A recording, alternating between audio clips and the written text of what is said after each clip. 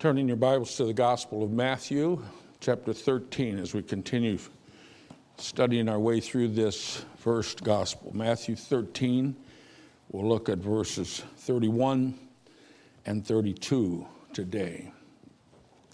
Very brief, brief passage. Matthew 13, 31. When I was a kid, you could buy these little packages of magic rocks. I think you can still find them. They probably cost you a lot more. When you put them in water, then they grow into this magnificent crystal formation. Well, I remember the first time I tried it, what great expectations I had. I couldn't wait to get home and to see it work. To my young eyes, the pictures on the package were just dazzling. So when I got home, I found my old fish bowl, the former home of many unfortunate fish. And I put in just the right amount of water and poured the magic crystals into the water. And then I watched carefully to see them grow as nothing happened. Oh, wait, I think I see it growing. No, I guess not. Did I do it right? Yeah, that's what it says here to do. What's the matter with this stuff? I concluded. I got gypped. Folks, I suspect that's exactly how Jesus' disciples felt. He had come announcing this glorious kingdom of heaven coming to the earth. They were filled with expectation, and some of them left everything to follow him. And then nothing happened. In fact, it was worse than nothing. The very leaders of that kingdom, which was supposed to grow, began to resist Jesus and reject him. What had gone wrong? What was happening? And so in our text this morning, Jesus tells them and us a little parable. Let me read it. Jesus told them another parable. The kingdom of heaven is like a mustard seed, which a man took and planted in his field. Though it is the smallest of all your seeds, yet when it grows, it is the largest of garden plants and becomes a tree, so that the birds of the air come and perch in its branches. Simple little parable. Let me mention two things that we ought to learn from it. The first is this. Christ grows his kingdom out of nothing. Christ grows his kingdom out of nothing. Sometimes I think that smallness, seeming insignificance and obscurity, is one of the most difficult things God's people face. Here we are, even this morning, claiming that we have ultimate truth, that we know the one who is the way and the truth and the life, claiming to teach that which comes from God himself. And who are we? This little group of people? No numbers, no money, no power, no influence. This all sounds absurd.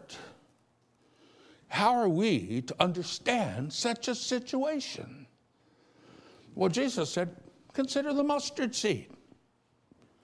Now, the mustard seed is not actually the smallest seed on the face of the earth. To make this verse say that is to press literal interpretation way too far.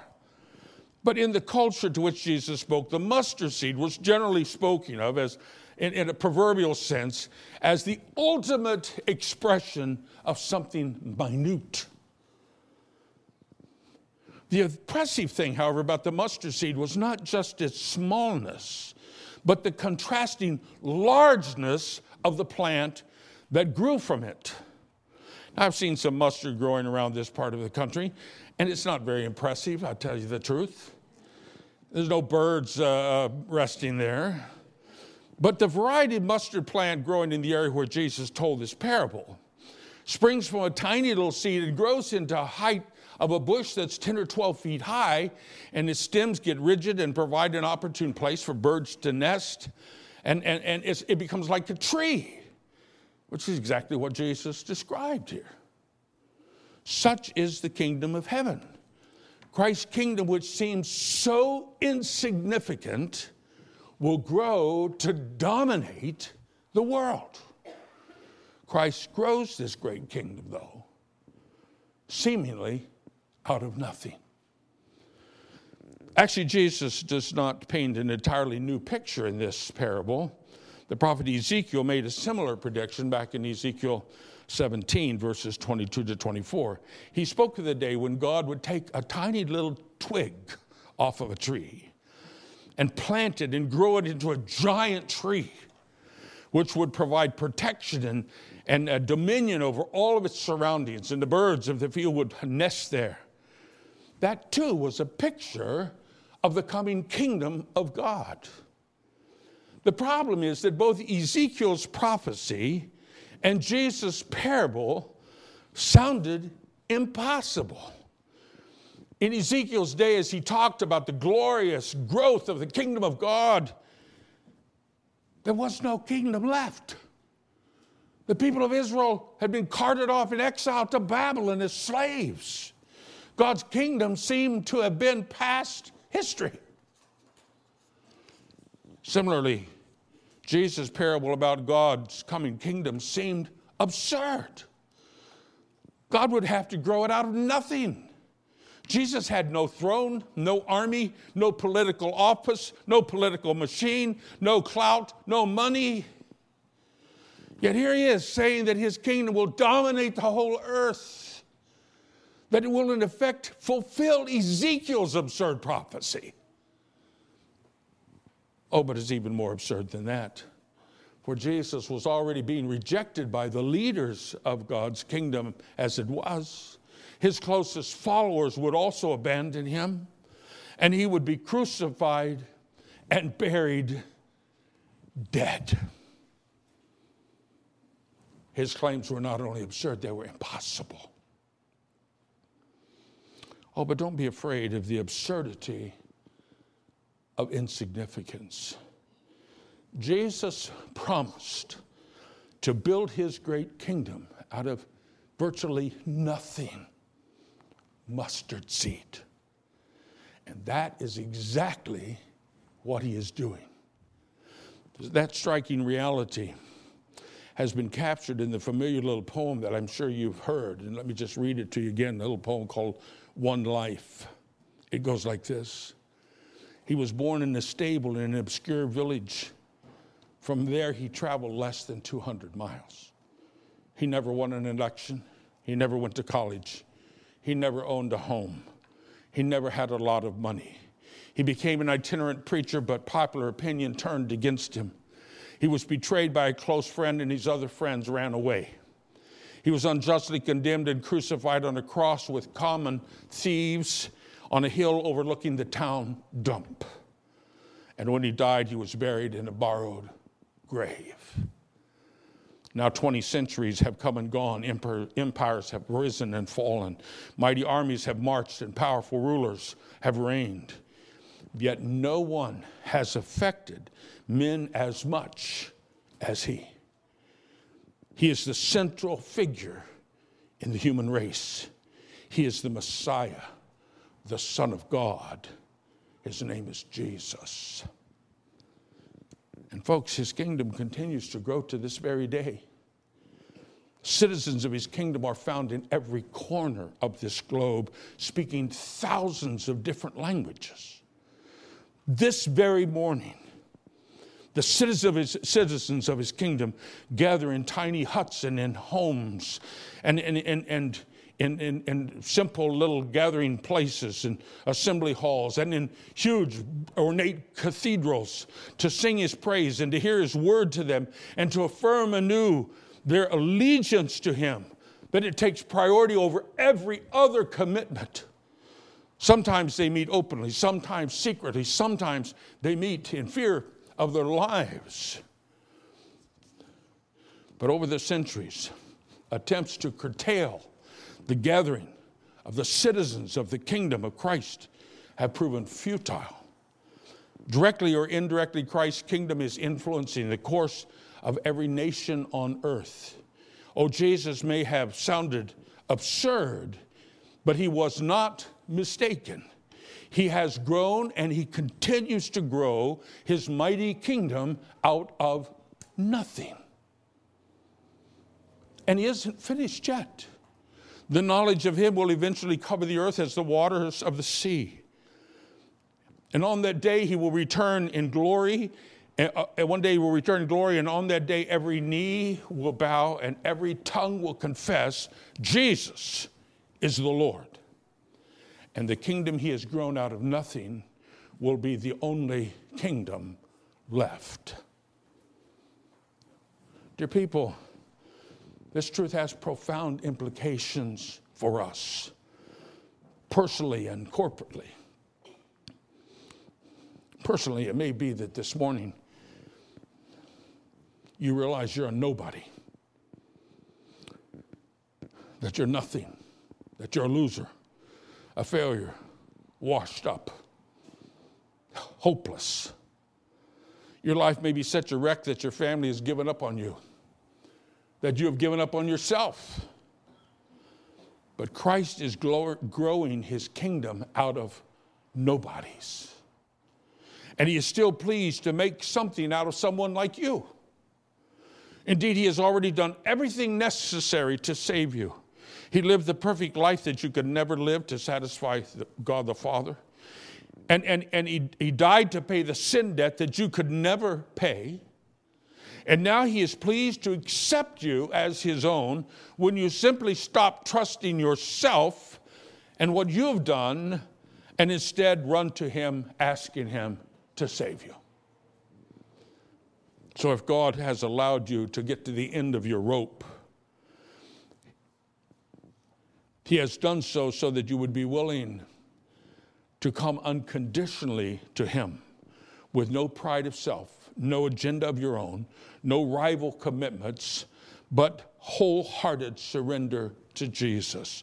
For Christ is growing his great kingdom out of nothings, nobodies like you and like me, who have given up on ourselves and run to him for mercy. Oh, but this truth is not just about individuals. It applies to every congregation of his church. The Apostle Paul applied it to the church at Corinth when he wrote to them, brothers, think of what you were when you were called. Not many of you were wise by human standards. Not many of you were influential. Not many were of noble birth. But God chose the foolish things of the world to shame the wise. God chose the weak things of the world to shame the strong. God chose the lowly things of the world and the despised things and the things that are not to nullify the things that are, so that no one may boast before him. And isn't Weiser Lake Chapel just like that? Not many wise, not many noble, not many famous, not many influential here. For 60 years or so, this church was the poor stepchild of the real churches. And your pastors know better. No Ivy League credentials, no connections, no clout. What we have here is no more than a handful of mustard seeds. But here God has been pleased to build his kingdom out of such nothingness, to use us way beyond the influence we might have ever expected to have. And all our weaknesses, all the foibles of this motley collection of folks has only guaranteed that Christ Jesus gets the praise and the glory, because who are we? For he obviously has started with nothing here. Oh, never forget, God is not looking for people with great abilities. He's simply looking for availability. He's not looking for people of great wealth. He's simply looking for people who will give all they have. He doesn't demand that we have great intellect. He simply calls us to love him with the mind that he's given us. He's not looking for people from influential families. He's looking for people who identify themselves first and foremost above everything else as a child of God. This morning I call you to stand in awe of such a great King and give yourself to him. For Christ Jesus is building his mighty kingdom, and he is building it out of virtually nothing. So how does he do that? Well, that brings us to our second point, which is this. The power is in the promise of God's word.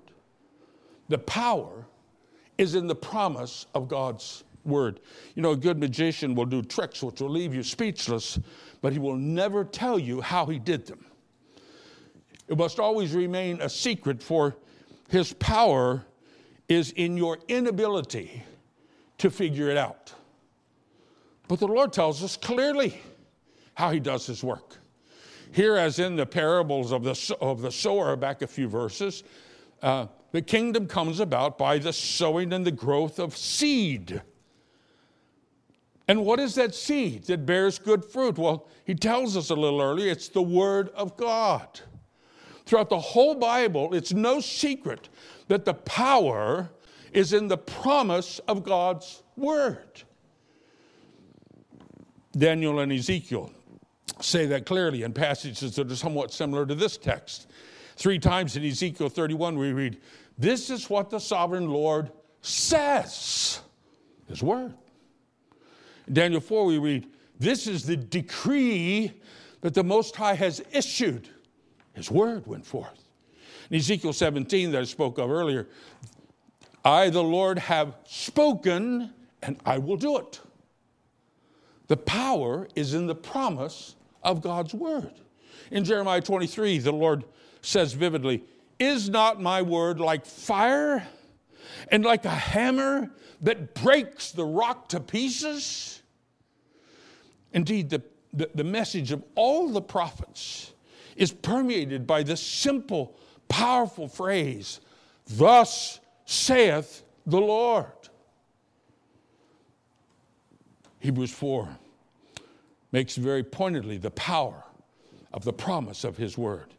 There we read, "The word of God is living and active. It is sharper than any double-edged sword. It penetrates even to dividing the soul and spirit and the joints and marrow. It judges the thoughts and the attitudes of the heart." Elsewhere in the New Testament, the Apostle Paul makes the same point again. In Romans 1, he writes, "I'm not ashamed of the gospel of Christ, for it's the power of God for salvation." In 1 Corinthians 1, he says it again, "The word of the cross is foolishness to those who are perishing, but for those who are being saved, it is the power of God." The power is in the promise of God's word, the gospel, the word of the cross, the word of God.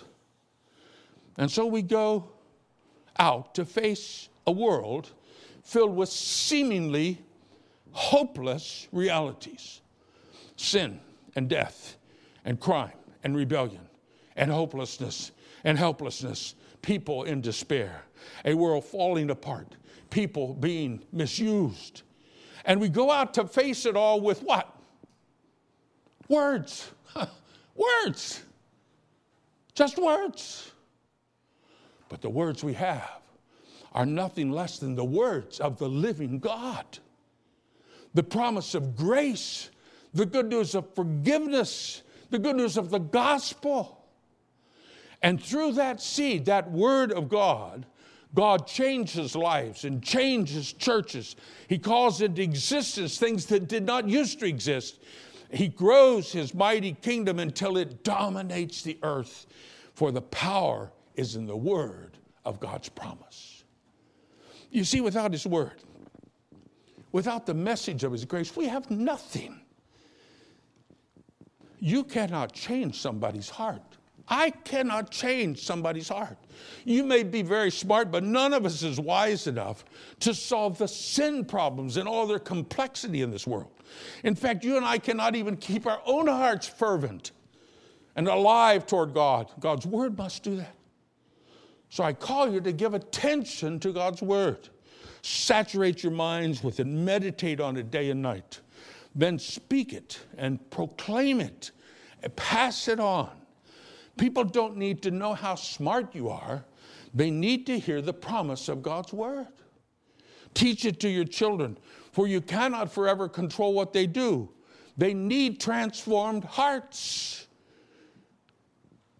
And the power of God to transform hearts is in his word. And as we go, sowing the seed of God's word, we go with this promise from the Lord, this wonderful promise in Isaiah 55. He says, my word that goes out from my mouth will not return to me empty, but will accomplish what I desire and achieve the purpose for which I sent it. You will go out in joy and be led forth in peace. The mountains and the hills will burst into song before you, and the very trees of the field will clap their hands as God grows his great kingdom out of nothing by the seed of God's word of promise. Oh, yes. About my magic crystals soaking insignificantly and disappointingly in the fishbowl. Well, I gave up on them in unbelief.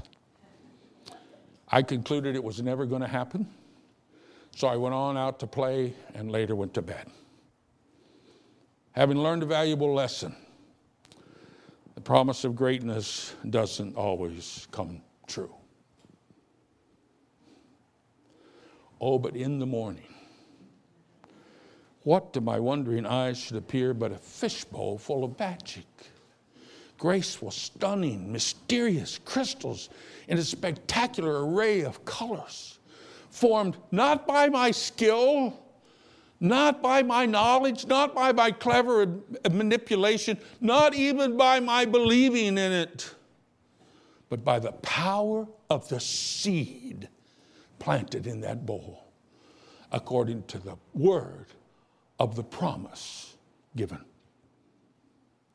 Amen. Let's pray. Oh, Father, what you are doing is complex beyond anything that we could understand. We don't understand how the world works. We don't understand what you're doing and in your sovereign control of it. It often makes no sense to us. We don't understand why your people suffer. We don't understand why some of the most faithful ones are dying today and struggling today. But we can understand what you tell us here, that out of nothing you're building your kingdom that's going to and has already proven that it permeates the whole world. And that you're doing that by the insignificance, the seeming insignificance of your promise, your word, the gospel of your grace. So, Father, in our sophistry, may we not be lost, not thinking, not trying to figure it all out and trusting our own imagination, but Lord, may we simply believe what you say and take your word and live it and speak it and share it and train our children with it. And believe, in spite of whatever we see to the contrary, believe that you will do what you have promised to do. And delight, Lord, to be part of it. All the days that you give us until the days that we see you, the day that we see you in glory, and the day that we see a new heaven and a new earth and the kingdom of God alive and well on this planet.